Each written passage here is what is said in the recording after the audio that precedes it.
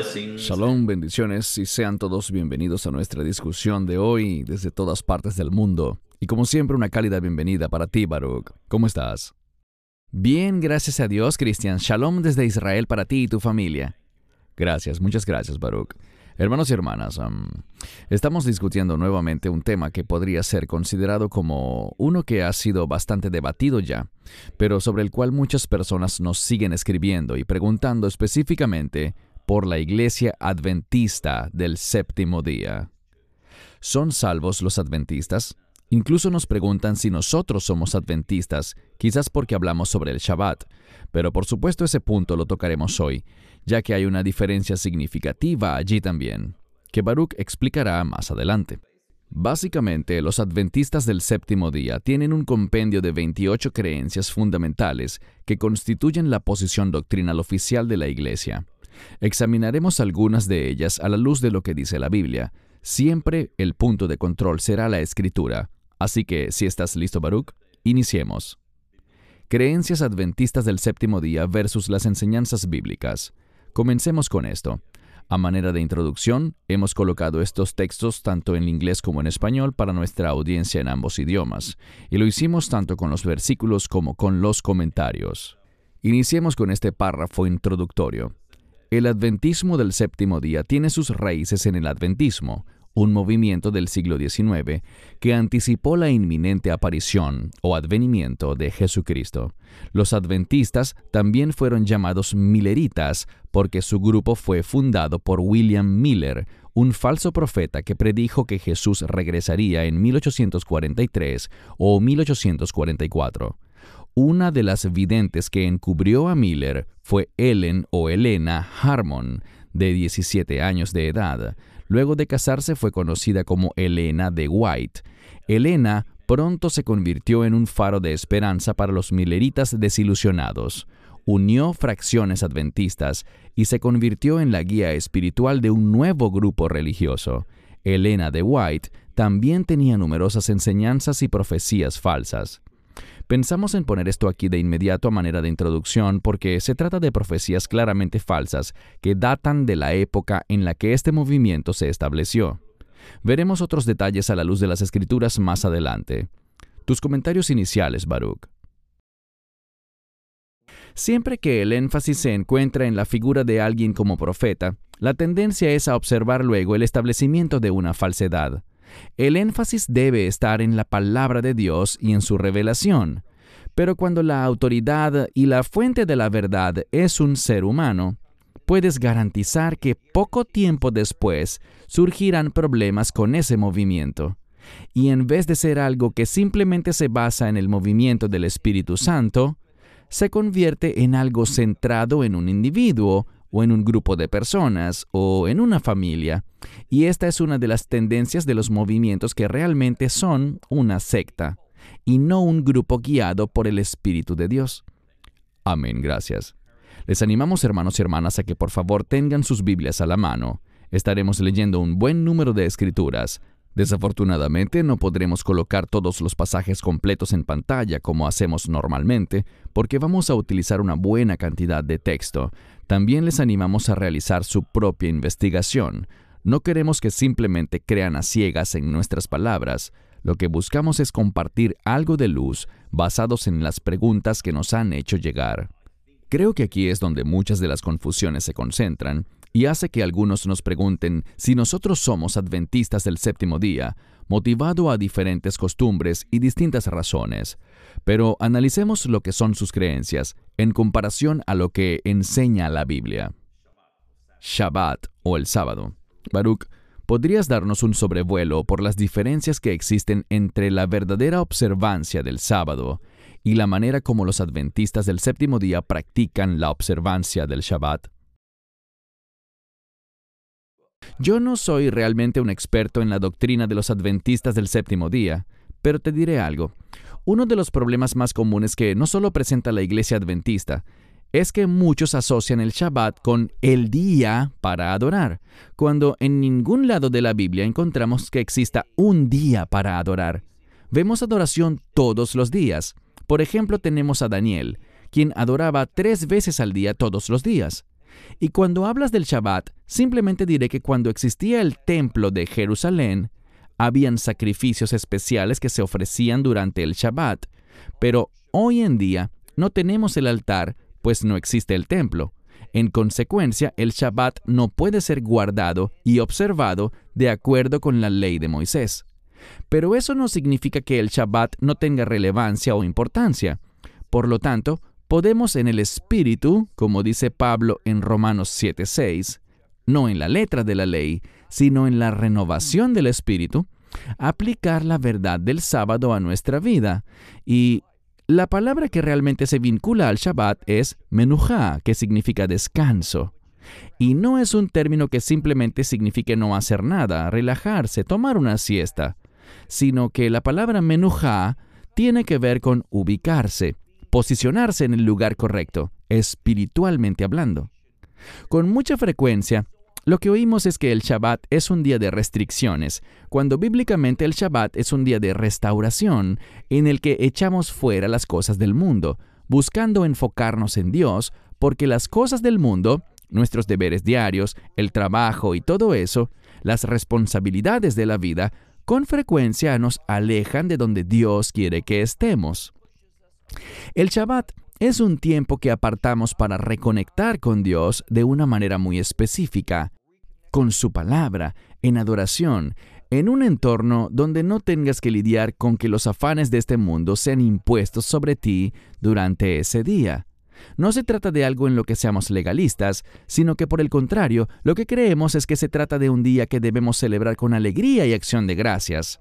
Con frecuencia la gente enfatiza lo que no debemos hacer en Shabbat, pero cuando vemos las Escrituras, encontramos la expresión Lasot eja Shabbat, que significa hacer el sábado.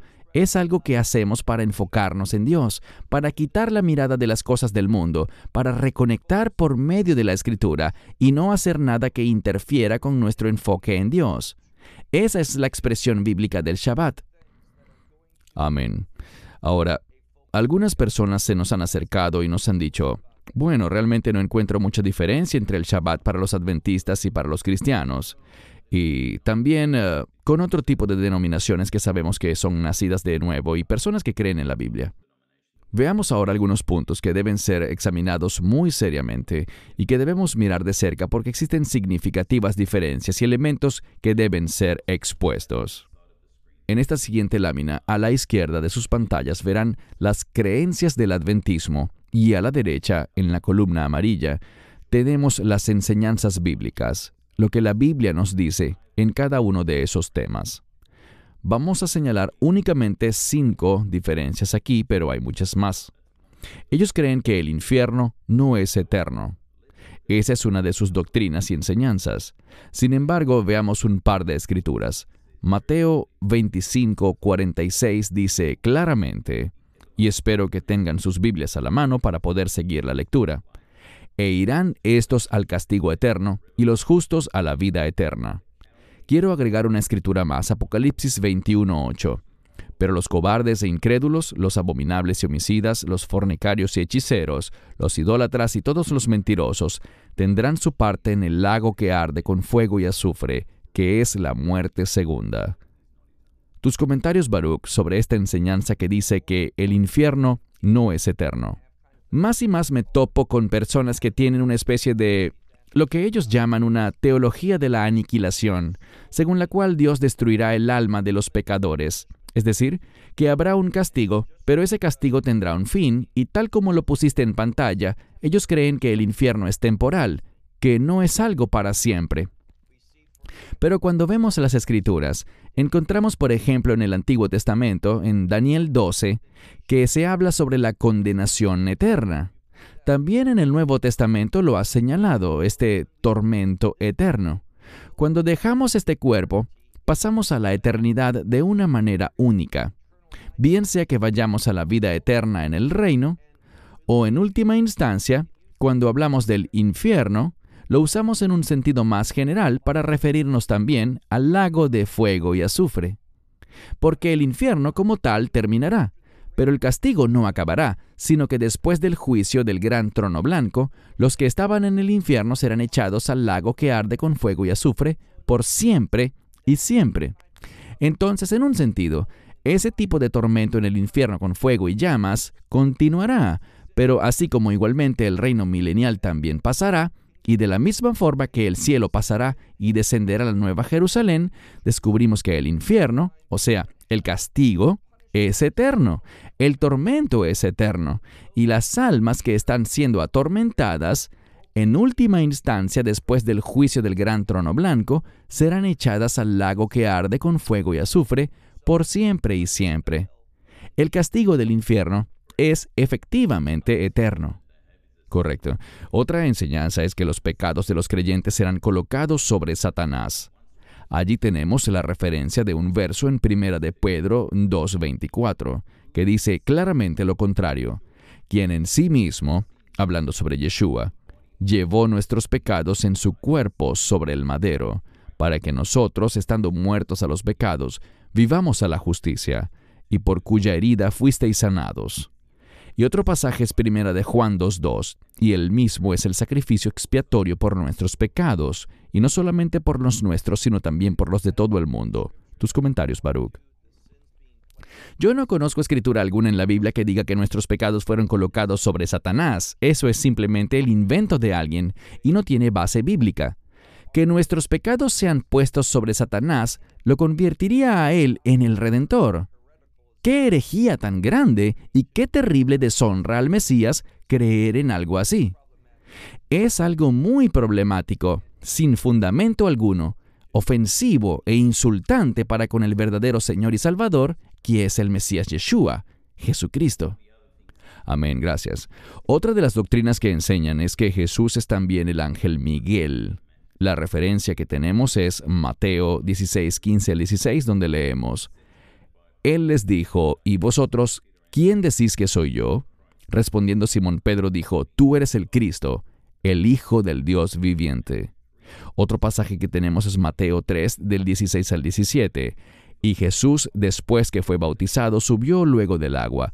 Y he aquí los cielos fueron abiertos, y vio al Espíritu de Dios que descendía como paloma, y venía sobre él. Y hubo una voz de los cielos que decía, Este es mi Hijo amado, en quien tengo complacencia. Te doy la palabra, Baruch, para tus comentarios sobre esta clase de doctrina. No existe base alguna en la Escritura para vincular a Mijael, el arcángel, con Yeshua. Simplemente no existe. No hay conexión en las Escrituras que indiquen que estos dos son la misma persona. Insisto, todo se basa en enseñanzas de hombres, y no solo enseñanzas de hombres, sino enseñanzas de hombres influenciados por el enemigo, porque él es el padre de toda mentira. Yeshua es el eterno y único Hijo de Dios, el unigénito de Dios. No tiene principio ni tiene fin, mientras que Mijael, siendo un ángel, es un ser creado, no es eterno. Entonces, de nuevo, es algo muy ofensivo contra la singularidad y el carácter y la verdadera identidad bíblica de Yeshua. Amén. Y para todo el que quiera más referencias bíblicas de que Miguel no es más que un ángel, pueden anotar Judas 9 y Daniel 10, 13, que son un par de versos que claramente definen a Miguel como un ángel. El sueño del alma. Esta doctrina es una que se enseña muy ampliamente dentro del adventismo del séptimo día. Para aquellos que nos ven y que no son adventistas y sienten curiosidad, el sueño del alma es una creencia de que luego de que una persona muere, su alma se duerme hasta la resurrección y el juicio final. El concepto del sueño del alma no es bíblico. Cuando la Biblia describe que una persona duerme en relación con la muerte, como en Lucas 8:52, repito, Lucas capítulo 8, verso 52, o en 1 Corintios 15:16, no se habla de un sueño literal. El dormir es solo una manera de referirse a la muerte, ya que cuando una persona muere da la impresión de que está dormida. Leamos la escritura que colocamos allí, 2 Corintios 5:8, que dice, Pues estamos confiados, y sí, consideramos mejor estar ausentes del cuerpo y estar presentes con el Señor, o en casa con el Señor. Tus comentarios, Baruch. No hay evidencia bíblica de que cuando alguien muere, pase a un estado de inconsciencia y de sueño. Por ejemplo, cuando vemos el relato que muchos consideran una parábola, pero no hay nada en ese texto, y me refiero a la historia de Lázaro y el rico, no hay nada allí que indique que se trata de una parábola.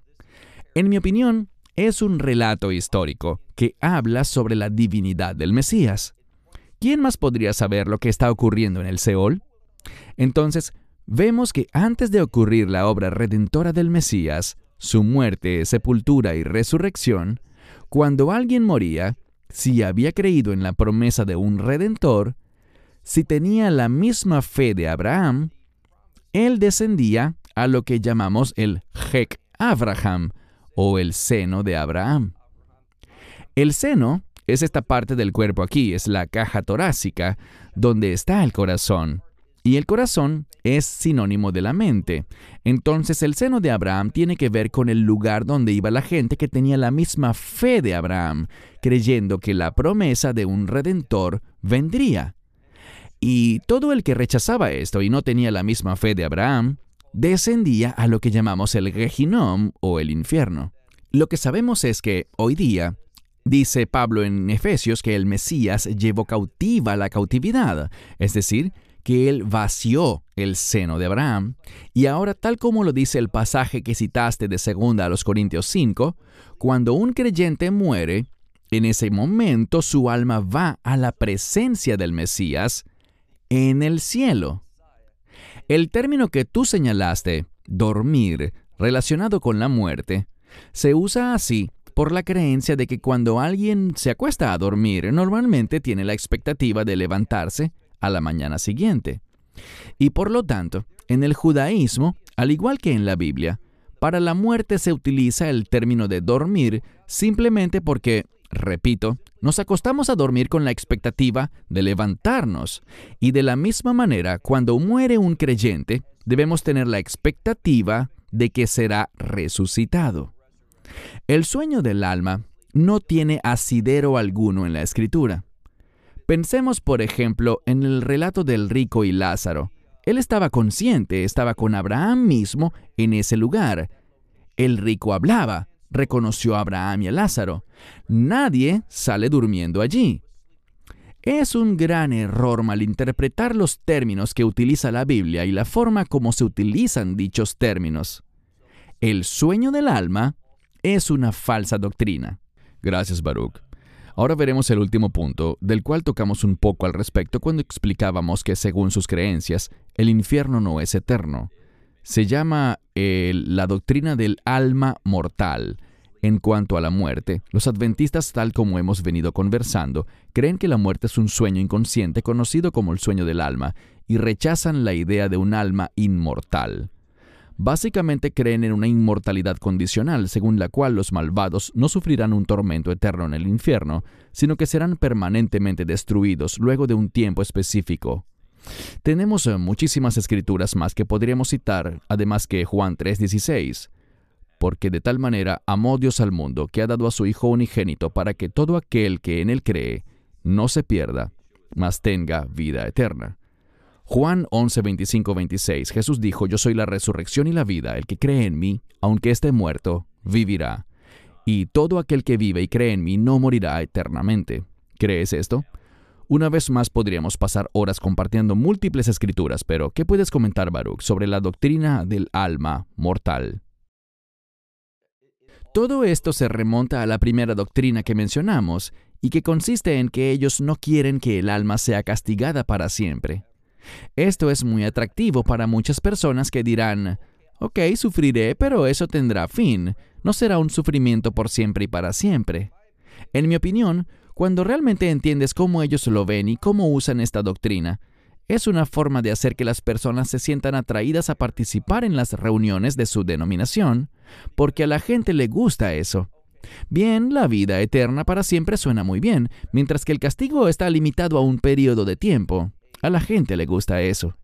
Pero la simple verdad es que el castigo es eterno, totalmente eterno, donde habrá llanto y crujir de dientes por siempre y para siempre. es un gran ejemplo del uso de nuestro deseo, de lo que yo quiero que sea la verdad, y convertirlo en doctrina en vez de alinearnos con lo que dice la Escritura.